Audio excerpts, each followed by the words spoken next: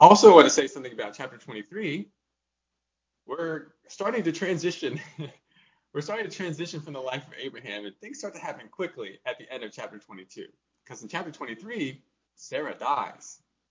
Yes, Sarah, who's been with us for the last number of lessons, she dies. And chapter 23 focuses on Abraham obtaining a burial ground, purchasing a burial ground from the Canaanites so that he can bury Sarah.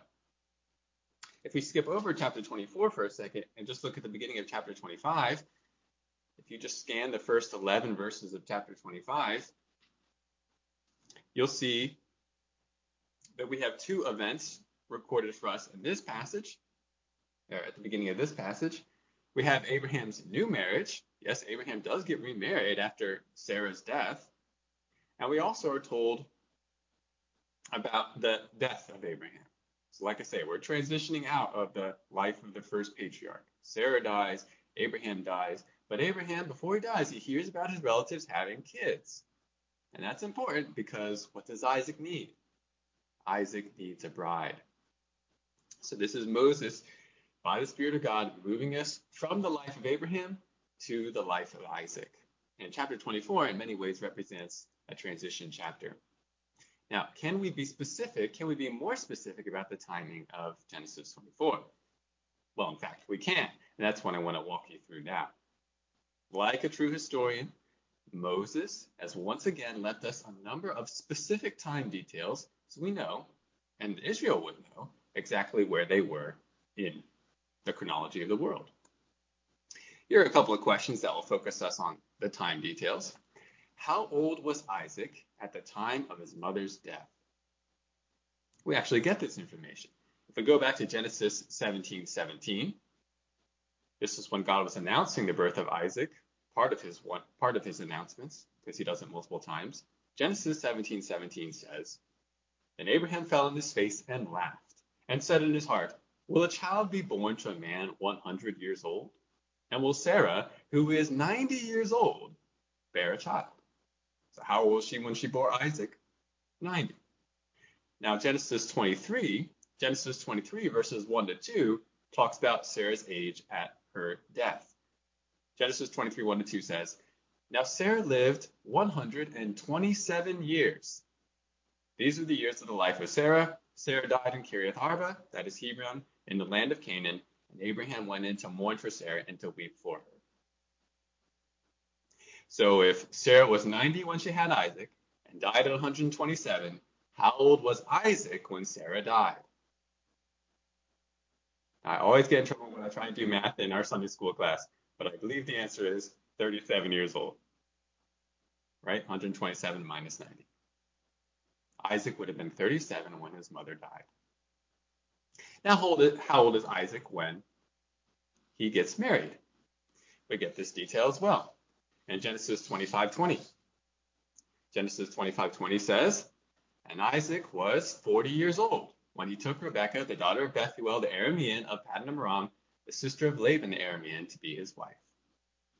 So then, Isaac's marriage takes place about 3 years after his mother's death, when Isaac is 40. Now, how long would it be until Isaac and Rebekah would have children? Moses tells us this as well. Genesis 25:26. Genesis 25:26, it says, "Afterward, his brother came forth with his hand holding on to Esau's heel. So his name was called Jacob. And Isaac was 60 years old when he gave birth to them." Interesting. How long was it before Rebekah bore children to Isaac? 20 years. He gets married at 40, has Jacob and Esau when he's 60, so 20 years went by. Now, as you can see, that's kind of a long time. And this problem, this trial of barrenness and infertility, it wasn't just a problem for Abraham and Sarah, it actually proved to be somewhat of a problem for Isaac and Rebekah. And it's going to come back, even with Jacob and Rachel. Is this all a big coincidence? No, of course not. This is our sovereign, good, wise God providentially working in the lives of the patriarchs, even the life of Isaac and the life of Rebekah, just as he did with Abraham and Sarah. Isaac and Rebekah would pray to the Lord about obtaining a child. And remember, they too had the promises of a seed, the wonderful promises given to Abraham, and yet they didn't see it right away. It's because God was working in their lives. He was refining them so that they too would be people of faith. Now, just another little time thing. How old was Abraham when Jacob and Esau were born? Actually, he was still alive at that time, because we hear later on in chapter 25 that Abraham died at 175. And if Abraham was 100 when Isaac was born, and Isaac has kids at 60, then that means that Abraham was 160 years old when Jacob and Esau were born. He was still alive. So he got to see the next generation even after Isaac, and saw these two babies grow up into young men. It's just as the writer of Hebrews says, Abraham didn't totally obtain the promises, but he saw them from a far distance, and he welcomed them. He was seeing the beginning of the Lord's purposes, and even the Lord's specific promises to Abraham being worked out. He saw it in Isaac, and he saw it even in the birth of Jacob. So this gives us a little bit more context. And if we combine this information with the time information given in Genesis 5 and Genesis 11, remember those unique chronogenealogies that Moses gives us, we can roughly place all of these events, or in particular the events of Genesis 24, around 1915 BC. Because if we use Genesis 5 and Genesis 11 and we don't infer gaps, which I've argued in this class that we shouldn't infer gaps in those genealogies, that gives a creation date of about 4000 BC. And based on a number of calculations from that, we would have the marriage of Isaac to Rebekah around 1915 BC. So again, you can see that Moses is very conscious about giving time details, because this is true history, and he wanted the people of Israel to know when these things were taking place and where their own lives were taking place in the timeline of the world. And that's helpful for us even in the modern day. Okay, so we've got some context, but now let's actually get to our main passage. So if you haven't yet, turn to Genesis 24.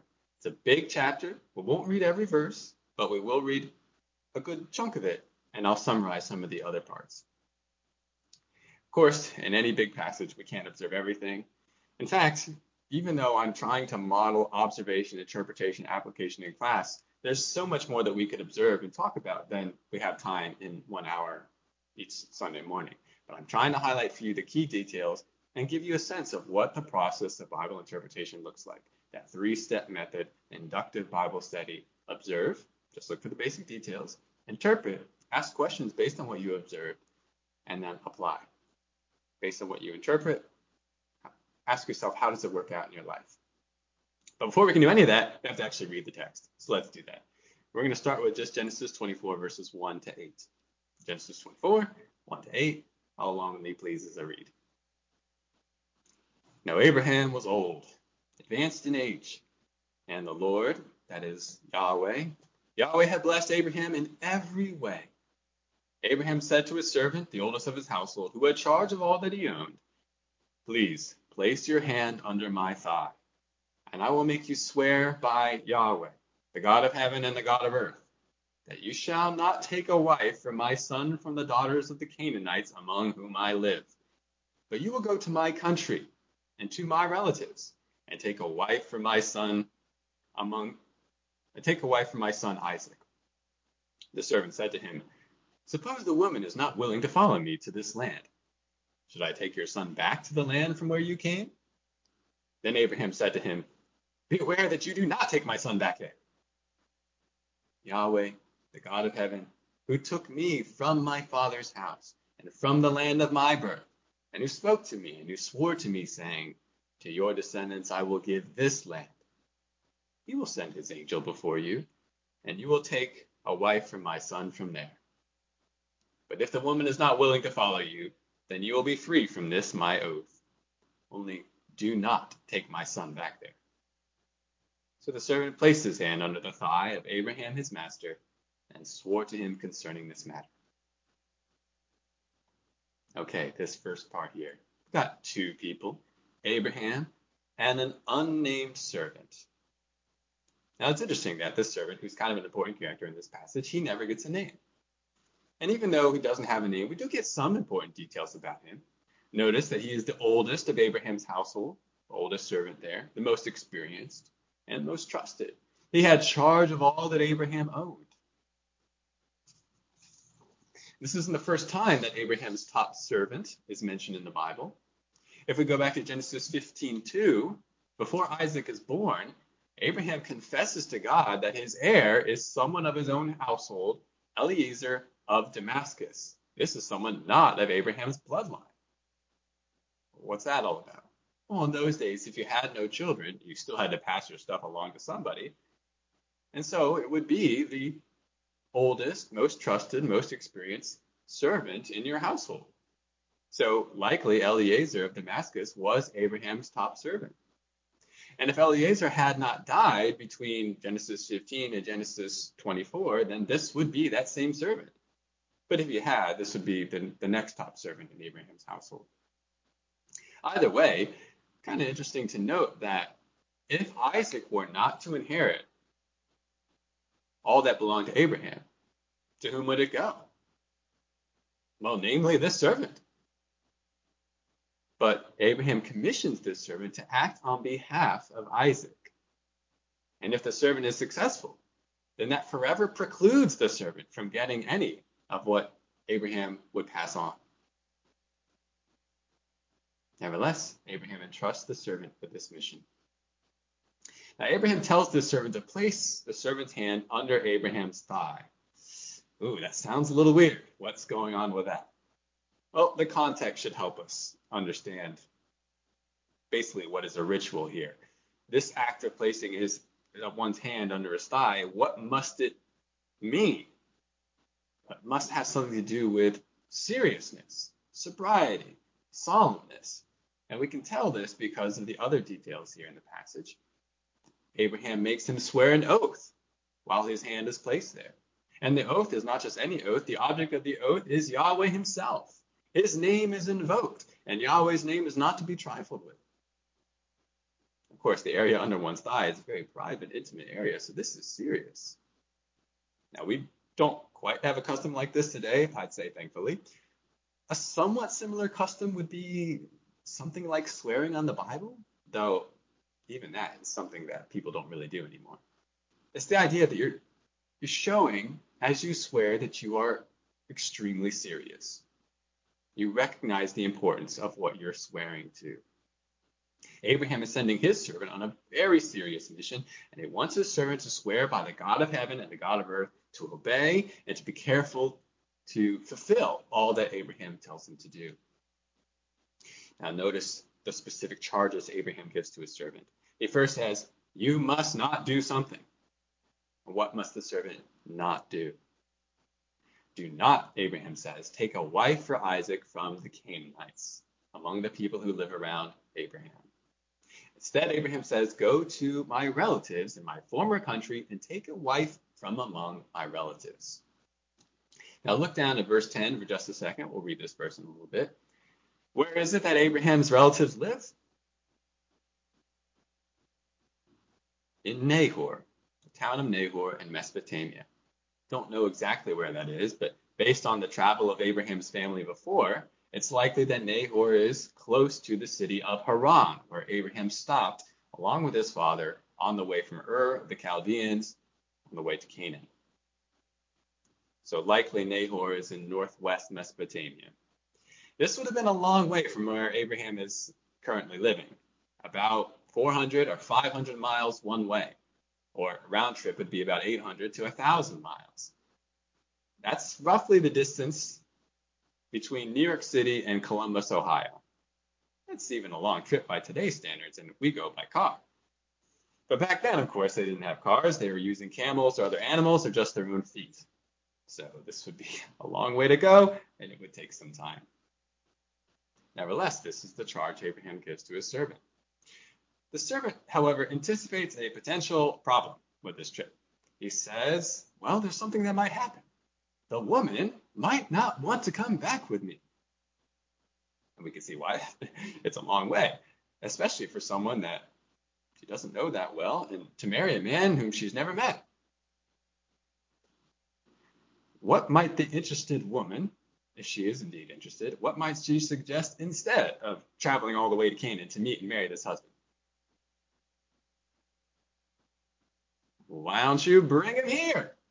Let me get a good look at him. Let me talk to him myself. So the servant asked, should I take your son with me to this land? Abraham's reaction is quite poignant. How would you characterize that reaction?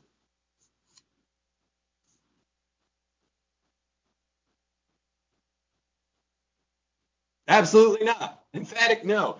Do not take my son back there. Beware you do not do that. At all costs, do not take my son back to Mesopotamia. And Abraham says two things to reassure his servant. He says, God, who previously called me to separate from my relatives and to come to this land to be blessed here, he will send his angel before you to grant success. And if she refuses to come back, you're free from my oath, and your mission is over. So with this reassurance, the servant places his hand under Abraham's thigh and swears to do just as Abraham commanded. Let's pause here and ask just a few interpretation questions before we go on. Why doesn't Abraham want Isaac to marry a Canaanite woman? What do you think?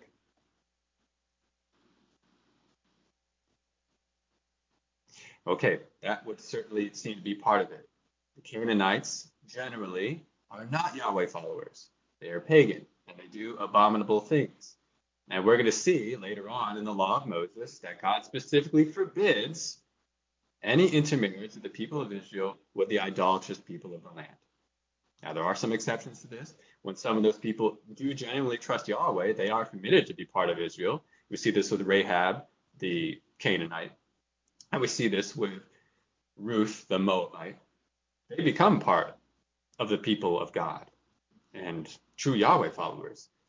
But God did forbid Israel, and even today in the New Testament, we are forbid from marrying those who do not truly follow Yahweh, not truly follow God.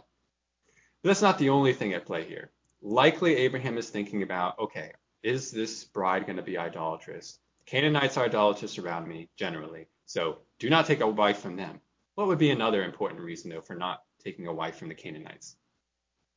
Yes, Mark.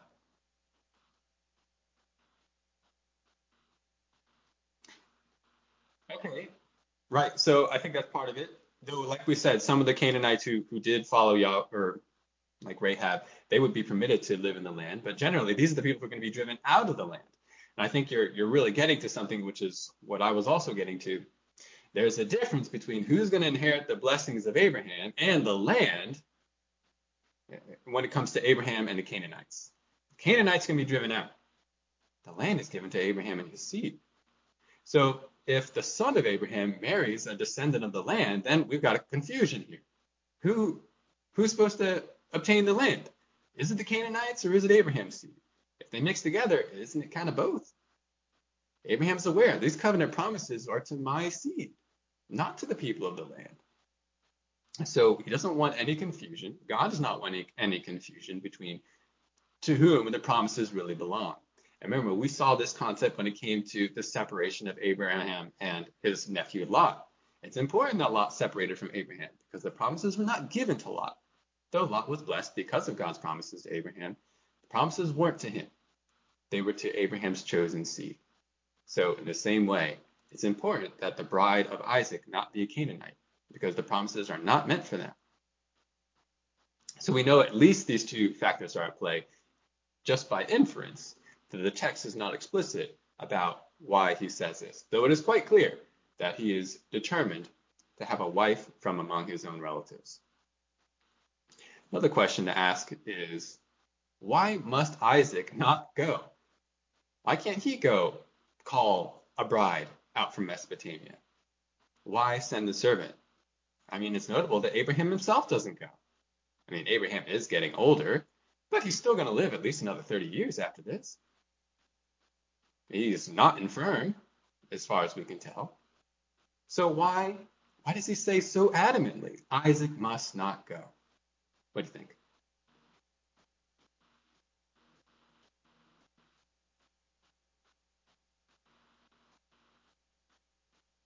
think we get an idea based on the explanation that Abraham gives. Right after he says, be sure you do not take my son back there, he then rehearses some of the promises that God gave him. And what were those promises? Separate from your relatives, separate from your country, and go to the country that I will show you. Go to the land that I will show you. Abraham is aware that God called him out of that land to Canaan, to stay there and to receive the promises. To send Isaac all the way back to Mesopotamia is a step backwards. No, this is the land. This is the land of receiving blessing. And besides, if he goes back there, he might be tempted to stay there. You might notice Jacob, later on, the chosen seed from Isaac, he is also going to journey to this land. Or he's also going to have interaction with this land, but he's going to go there himself. And he's going to stay there a long time. In fact, he would probably have stayed there, maybe permanently. After all, he didn't want to come back to the land to deal with Esau. But it was only because things got so tumultuous in Laban's household that Jacob and his wives were forced to leave Haran. There's a good chance, just humanly speaking, that if Isaac went, he might not come back. And Abraham says, don't let that happen. I don't want that even to be a temptation. This is the land of promise. This is the land that God has ordained for which we will receive blessing. Promises are associated with this land. Don't take Isaac with you. Bring her back. And maybe that seems unusual, servant, but Yahweh's angel will go before you, and he'll make this come to pass. We're going to see this theme actually as we go through the Old Testament of Canaan being the land of blessing and being driven out of Canaan. That is a sign of God's disfavor. And that's actually going to be the ultimate outcome of the people of Israel. And it's, I think, significant, even in the promises for the last days. When God does establish his kingdom on earth, what does he say? He says, my people, I'm going to bring you back. I'm going to bring you back to the land of promise. I'm going to bring you back to the land of blessing, because that's where I'm going to be. All right, let's move on in this chapter. We'll just look at the next section now, verses 10 to 14. See what happens as the servant makes the journey and arrives in the town. Look along with me at verse 10. Then the servant took 10 camels from the camels of his master and set out with a variety of good things of his master's in his hand, and he arose and went to Mesopotamia, to the city of Nahor. He made the camels kneel down outside the city by the well of water at evening time, the time when women go out to draw water. He said, O Yahweh, God of my master Abraham, please grant me success today and show loving kindness to my master Abraham. Behold, I'm standing by the spring, and the daughters of the men of the city are coming out to draw water. Now may it be that the girl to whom I say, please let down your jar so that I may drink, and who answers, drink, and I will water your camels also. May she be the one whom you have appointed for your servant Isaac. And by this I will know that you have shown loving kindness to my master. Now, we're going to pause right here and make some more observations. The servant and his entourage, we're going to see that he has other men with him. They arrive outside the city of Nahor in Mesopotamia. It's been a long journey. It's toward evening time. And the servant takes a moment to pray to Yahweh. Notice for what he asks for success on this mission to which Abraham has given him. And he comes up with a certain plan, and he incorporates it in his prayer to God. Notice how he asks God to point out the right woman, the one who offers the servant a drink and who offers to water his camels. Let her be the one. Now, normally, apart from God's intervention, how likely was it that a woman would respond in this way? Probably unlikely. Why? Because it's a lot of work. I mean, a woman might permit a drink, just out of simple politeness, if it's just for the man himself. Oh, I'm thirsty. Could you give me a drink? All right, fine. Here's a drink. I mean, it's not too much water. The spring's right there. The politeness wouldn't cost too much. But what about watering 10 camels? 10 camels who've just been on a long journey. Camels could drink a lot. That means a lot of going to the well or to the spring drawing the water, taking it, carrying it, and emptying it into a trough for the camels to drink. That's not something that can be done quickly. That's going to take a lot of time. That's going to take a lot of sweat. She doesn't even know this guy. So there's therefore little chance the average woman would agree to, much less offer to, without prompting, to fulfill this kind of desire. But what kind of woman might do that? What kind of character would she have to have if she would do that?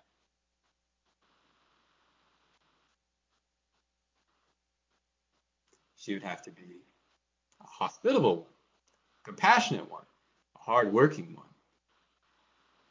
That kind of woman would make a good wife. So the servant, for his own reason, he asked God to point out the woman that Isaac should marry by having this woman display an extravagant and rare generosity to him, a stranger. Now, is this the only way that a servant could identify, or the only way that the servant could identify the wife that Isaac needs? No. In fact, Abraham's directions did not include this. His directions were merely to go to his relatives. The servant could have asked around the city, say, hey, do you know the house of Nahor? Do you know the house of Bethuel? I'm trying to find them. And they could direct him to the dwelling place. You can meet the family and see if there are any unmarried daughters. That would have been a much more normal and perhaps practical way to fulfill his mission. So why does the servant do this then? Why does the servant ask for God to do something extraordinary, beyond what is normal?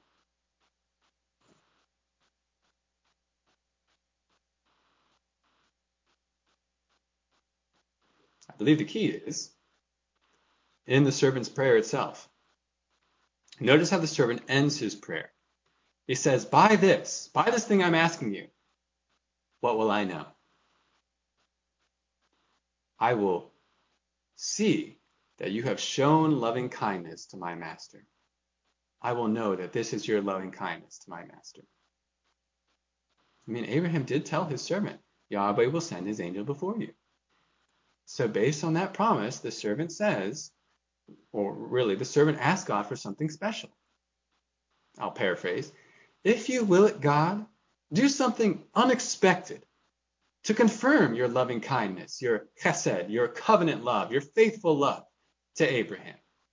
May it be that even as I speak to a woman at the spring, let her be the one. Let her be the one who shows such great hospitality, and let her be the relative that I was sent to get. Now, as we'll see later on in the passage, the servant is ready for God not to answer this prayer. He's ready to go a more practical route. But by praying this way, the servant gives God the opportunity to give himself glory and to show his faithful love to Abraham, to show his ability and his commitment to keeping his promises to bless and provide for Abraham. So he makes this prayer. How does God respond? Well, let's look at verses 15 to 27. Follow along with me as I read more. Before he had finished speaking, behold, Rebekah, who was born to Bethuel the son of Milcah, the wife of Abraham's brother Nahor, came out with her jar on her shoulder. The girl was very beautiful, a virgin, and no man had had relations with her. And she went down to the spring and filled her jar and came up. And the servant ran to meet her and said, please, let me drink a little water from your jar. She said, drink, my lord. And she quickly lowered her jar to her hand and gave him a drink. Now when she had finished giving him a drink, she said, I will draw also for your camels until they have finished drinking. So she quickly emptied her jar into the trough and ran back to the well to draw, and she drew for all his camels. Meanwhile, the man was gazing at her in silence to know whether Yahweh had made his journey successful or not. When the camels had finished drinking, the man took a gold ring weighing a half shekel and 2 bracelets for her wrists weighing 10 shekels in gold, and said, whose daughter are you? Please tell me, is there room for us to lodge in your father's house? She said to him, I am the daughter of Bethuel, the son of Milcah, whom she bore to Nahor. Again she said to him, we have plenty of both straw and feed and room to lodge in.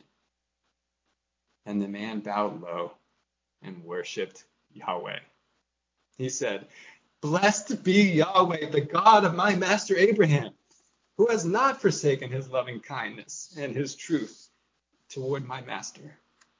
As for me, Yahweh has guided me in the way to the house of my master's brothers. All right, this is amazing. Let's stop and make some more observations. How quickly does God answer the servant's prayer? I'd say pretty quickly, before he even finished speaking in his heart. Rebecca does exactly as the servant prayed. She gives him a drink and then offers to water all his camels. And did you notice how she did it? What stands out about the way she did it?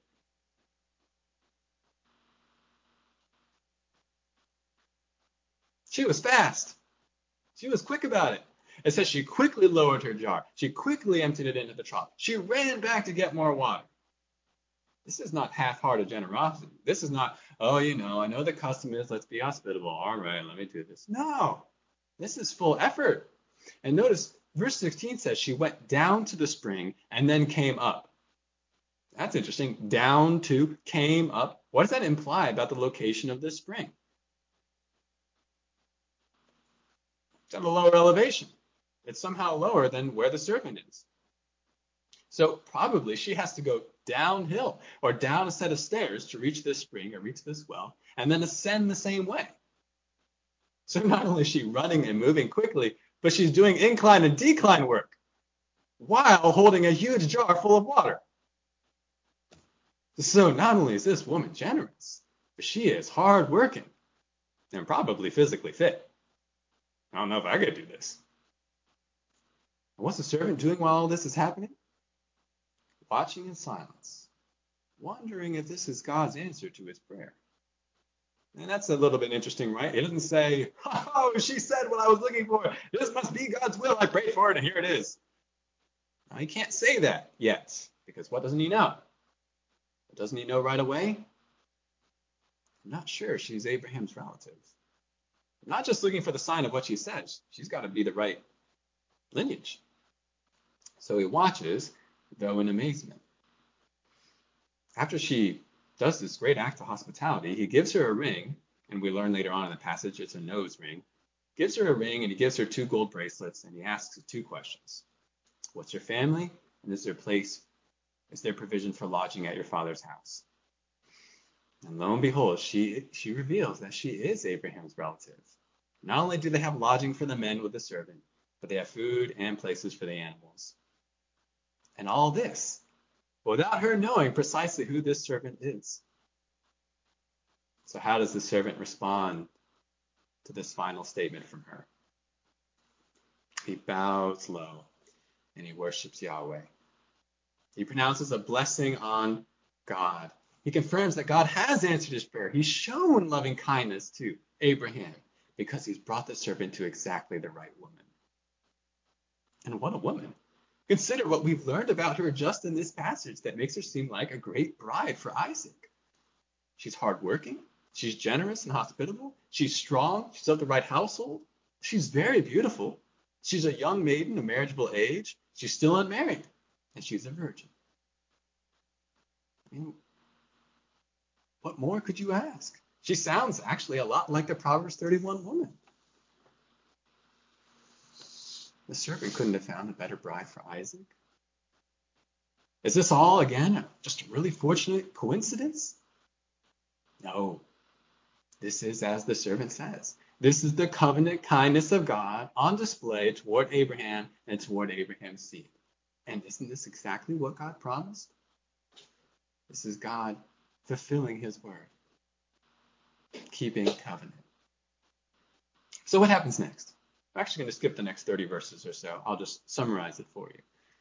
Now that Rebekah knows who this servant is and that he serves her kinsman, she runs back to tell her family. Laban, her brother, he then runs out and he continues the outstanding hospitality of the household. He urges the servant and his men to come and lodge with them. The group goes to the house. All 10 animals are provided for. A meal is set before the servant and the other men, but the servant refuses to eat. He refuses to eat until he explains his mission. He relates to the family, Abraham's situation, how God blessed Abraham, and all that transpired in Abraham sending the servant to find a wife, and the servant's prayer about discerning who this wife is, and how Rebekah fulfilled that prayer. The servant then asks if he might be allowed to take Rebekah back all the way to Canaan as a wife for Abraham's son Isaac. After hearing all this, the family confesses that what has happened is from Yahweh, and they consent. At this, the servant again bows and worships God. The servant then unloads a caravan of camels, and he gives various treasures to the family. In other words, he pays the bride price. Now, what's a bride price? Well, in those days, losing a family member due to marriage was really losing a part of the family's workforce, family's income. It was customary for the husband's family to pay money or give gifts to offset the financial loss of the young woman. Abraham's servant therefore gives gifts to Rebekah's family, articles of silver, articles of gold, precious garments, other objects. And this would be a very happy time for the household of Bethuel. Rebekah has just secured a great marriage with a wealthy man and a kinsman. This is not just some rando. No, this is somebody that the family knows. The family of Bethuel has been handsomely compensated. But then next morning, the servant says he wants to depart with Rebekah. The family had not expected such a quick departure. I mean, they're probably never going to see Rebekah again. And no doubt they had some celebration plans to ask for 10 more days with Rebekah. But the servant, ever committed to his master's will and not his own, he requests that his God-blessed mission not be slowed down. So the family decides to ask Rebekah what she wants. And so they do. And she says that she's ready to leave now, even right away, to go to Canaan. So the family blesses her, and they send her on the 500-mile trip back with a nurse and a number of other maids. Caravan sets out, and we see their arrival recorded in the last verses of the chapter. Look at verses 62 to 67. We'll read and briefly comment on these. Now Isaac had come from going to Beer Lahai Roi, for he was living in the Negev. Isaac went out to meditate in the field toward evening. And he lifted up his eyes and looked, and behold, camels were coming. Rebekah lifted up her eyes, and when she saw Isaac, she dismounted from the camel. She said to the servant, "Who is that man walking in the field to meet us?" And the servant said, "He is my master." Then she took her veil and covered herself. The servant told Isaac all the things that he had done. Then Isaac brought her into his mother Sarah's tent, and he took Rebekah, and she became his wife, and he loved her. Thus Isaac was comforted after his mother's death. Really, this is quite amazing. It's like a Disney princess story, isn't it? Just a hard-working, beautiful girl living with her family, doing normal, everyday tasks. Suddenly a servant arrives and tells her that a rich prince wants her to be his bride. Let's ask a few more interpretation questions. The first is the most important. What's the point of this passage? What's the point of this account? I mean, it is interesting and all, but why did Moses write this and include this in Genesis? I think, again, the servant clues us in on the main point. What's the truth that's highlighted here? This is how God determined to show loving kindness to Abraham. All this was written down for Israel and for us so we'd understand more about the kind of covenant-keeping God that we have. Look at how he keeps his promises. Look at the way he shows care for those in covenant with him. He provided Abraham with a servant who delighted to do his master's will and sought his master's benefit with no thought to himself, even to the point of doing something for his master that would mean that the servant would lose out. The servant would never get the inheritance. It would go to the master's son, but he was glad to do it. God provided that kind of servant.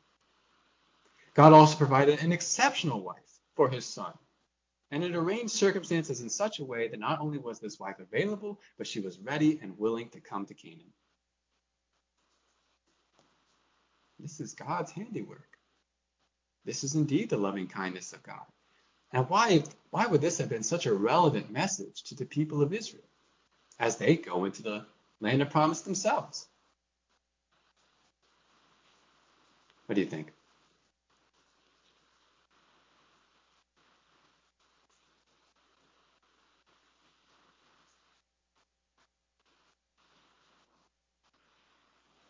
Can you say that again, please?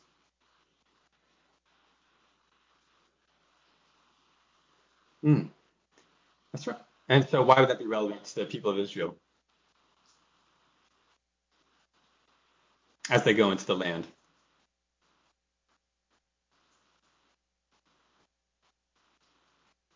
I mean, they don't have the exact same situation, but they do have the same God. They do have a God who needs to keep his promises to them. And so as they see God being faithful to Abraham and to Isaac, they can be more confident that God will be faithful to them. They'd be encouraged to believe the Lord's promises. They'd be encouraged to obey God. They'd be encouraged to trust God. I mean, they faced many unknowns, just as Abraham did. But, interestingly, the same phrase is used of Israel as is used for Abraham's servant.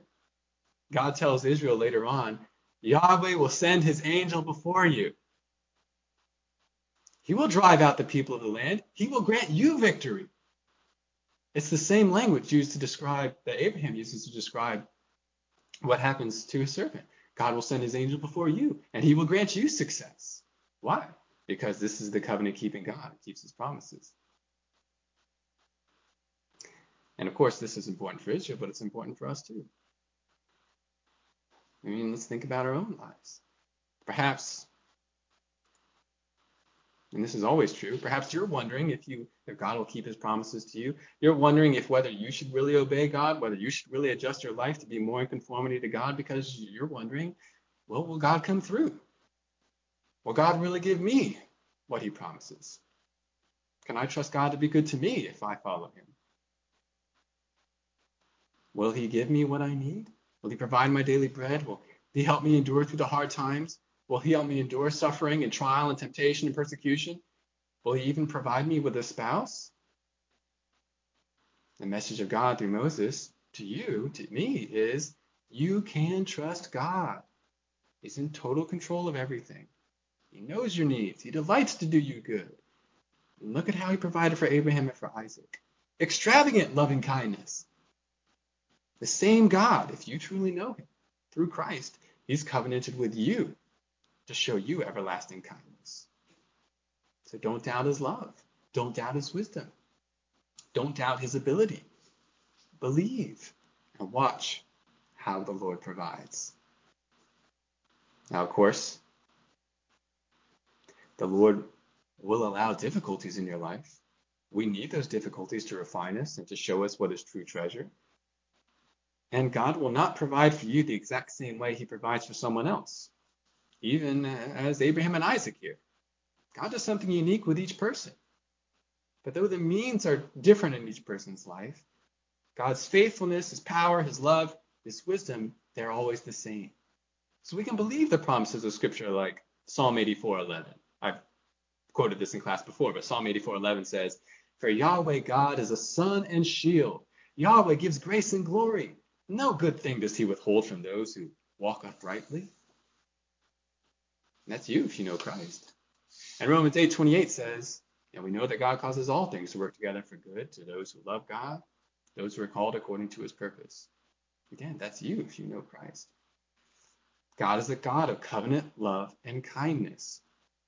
If you've been brought into his covenant by Christ's saving grace, nothing of your own, just God's goodness to you in Christ, then you are an object of God's constant, unfailing covenant kindness.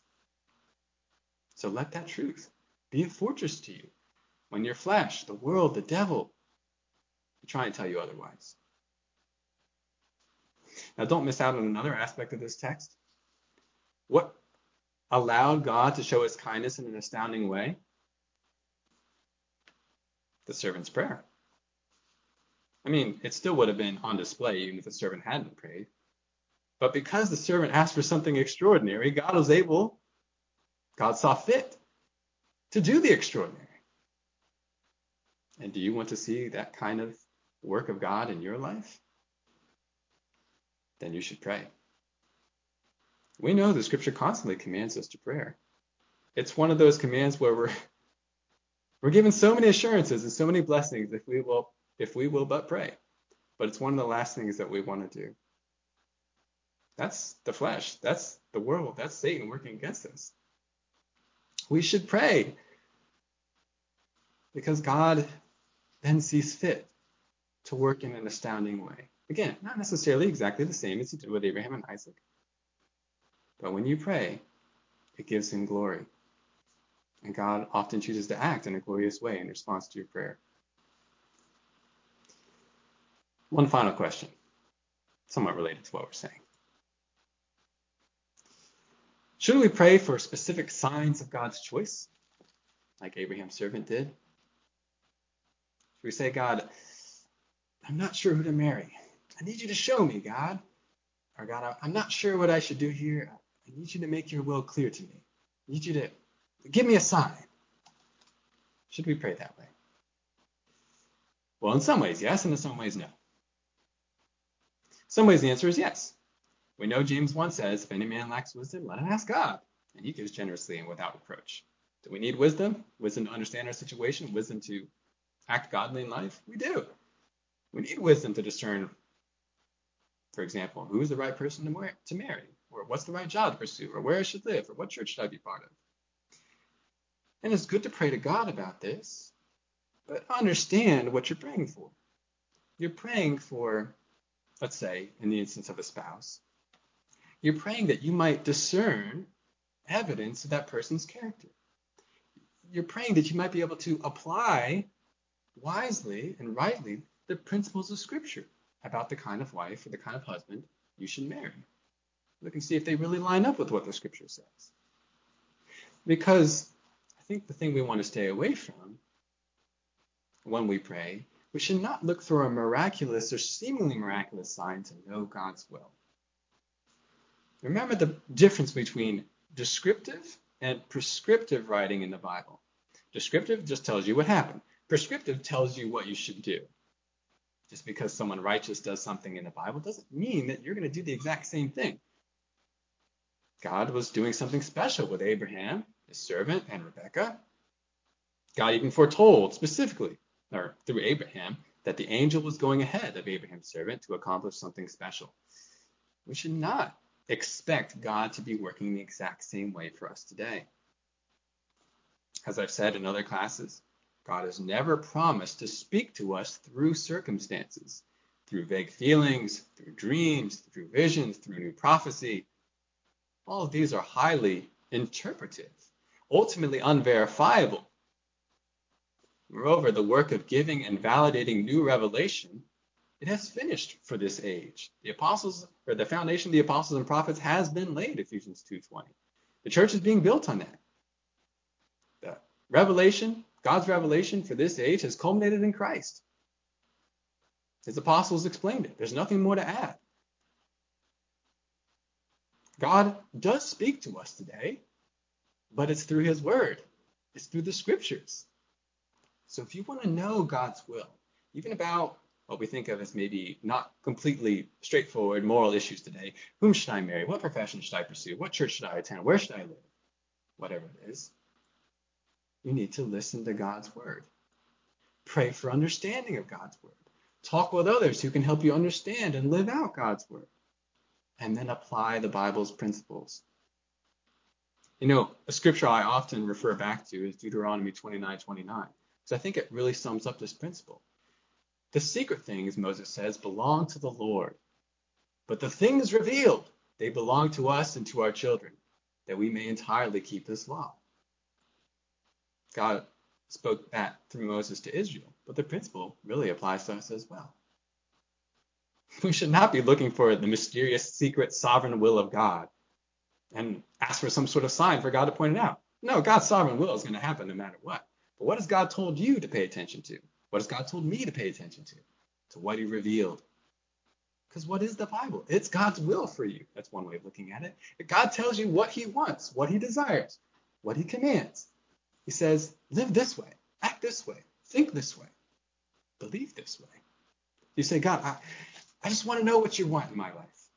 God says, look to my word. I've told you there.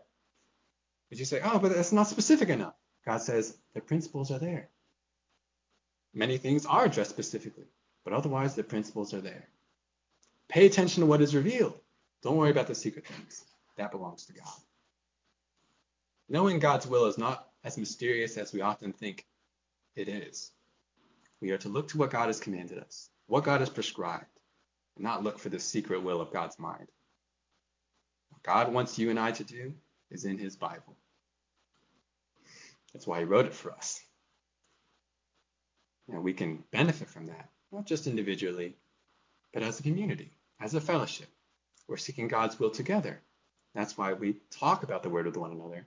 We talk about how to apply the word to one another. This is part of the beauty and part of the gift that is God's church. That brings us to the end of today's lesson. Questions about what you've heard today?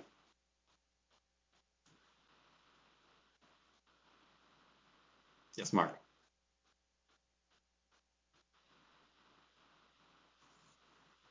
Sorry, I'm not hearing the microphone. Can someone turn the microphone back on? Go ahead, Mark. I think I hear it now. Hmm.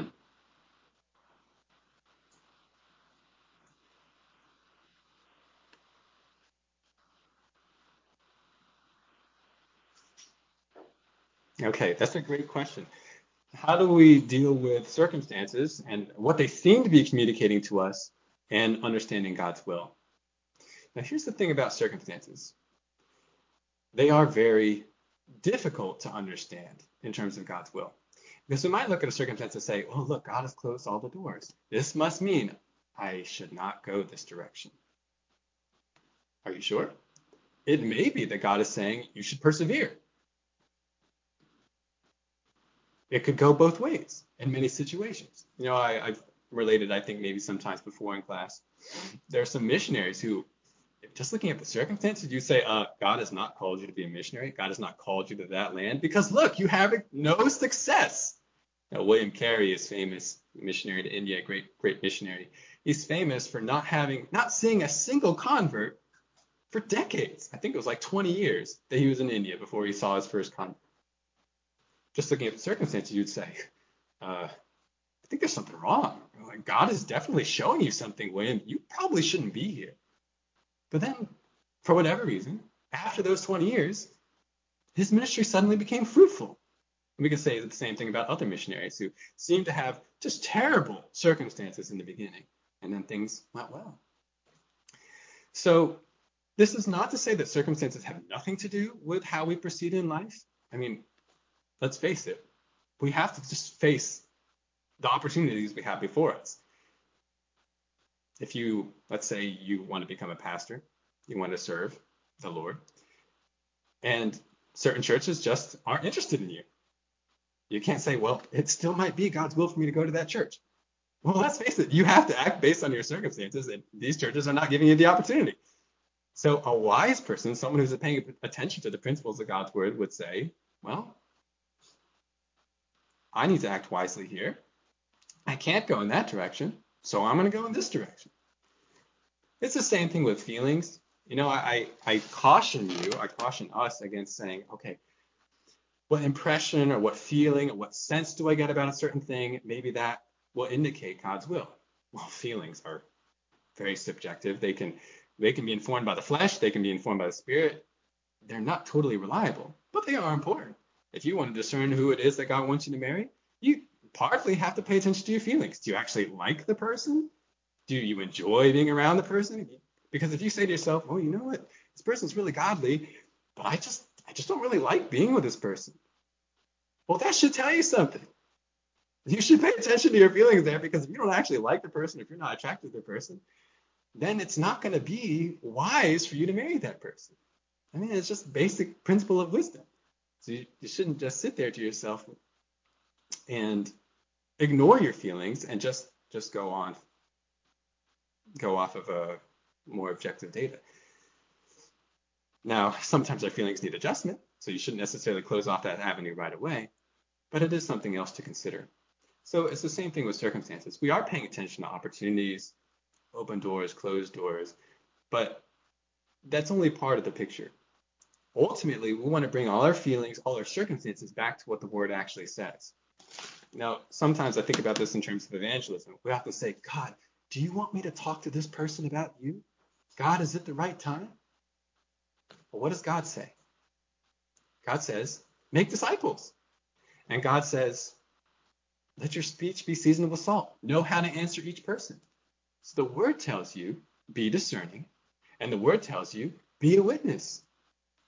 So always then, and always in a sense, the right thing to do is to talk to somebody about Christ. That's God's will for you. Now, again, you have to attach some discernment to that. You say, oh, I don't know, because from what I'm seeing right now, this person's in a bad mood. This is not a good time to bring it up. Or because I'm on the job right now, I'm on the work clock, I need to wait until I'm on a break, or I need to talk to this person after work. Those are things that should be part of our discernment. But if we just sit back and wait for a sign or wait for a feeling or wait till the circumstances just seemingly line up perfectly, then a lot of times we actually end up not doing what God called us to do in his word. So somewhat long explanation to your question, Mark, but I think those are some of the important principles that we're dealing with in discerning what is God's will for us. If you have other questions, I think, Danny, I saw your hand. Sorry, we're out of time for today, but please email me your questions or email any other comments you have, and I'll try and answer or respond as best I can.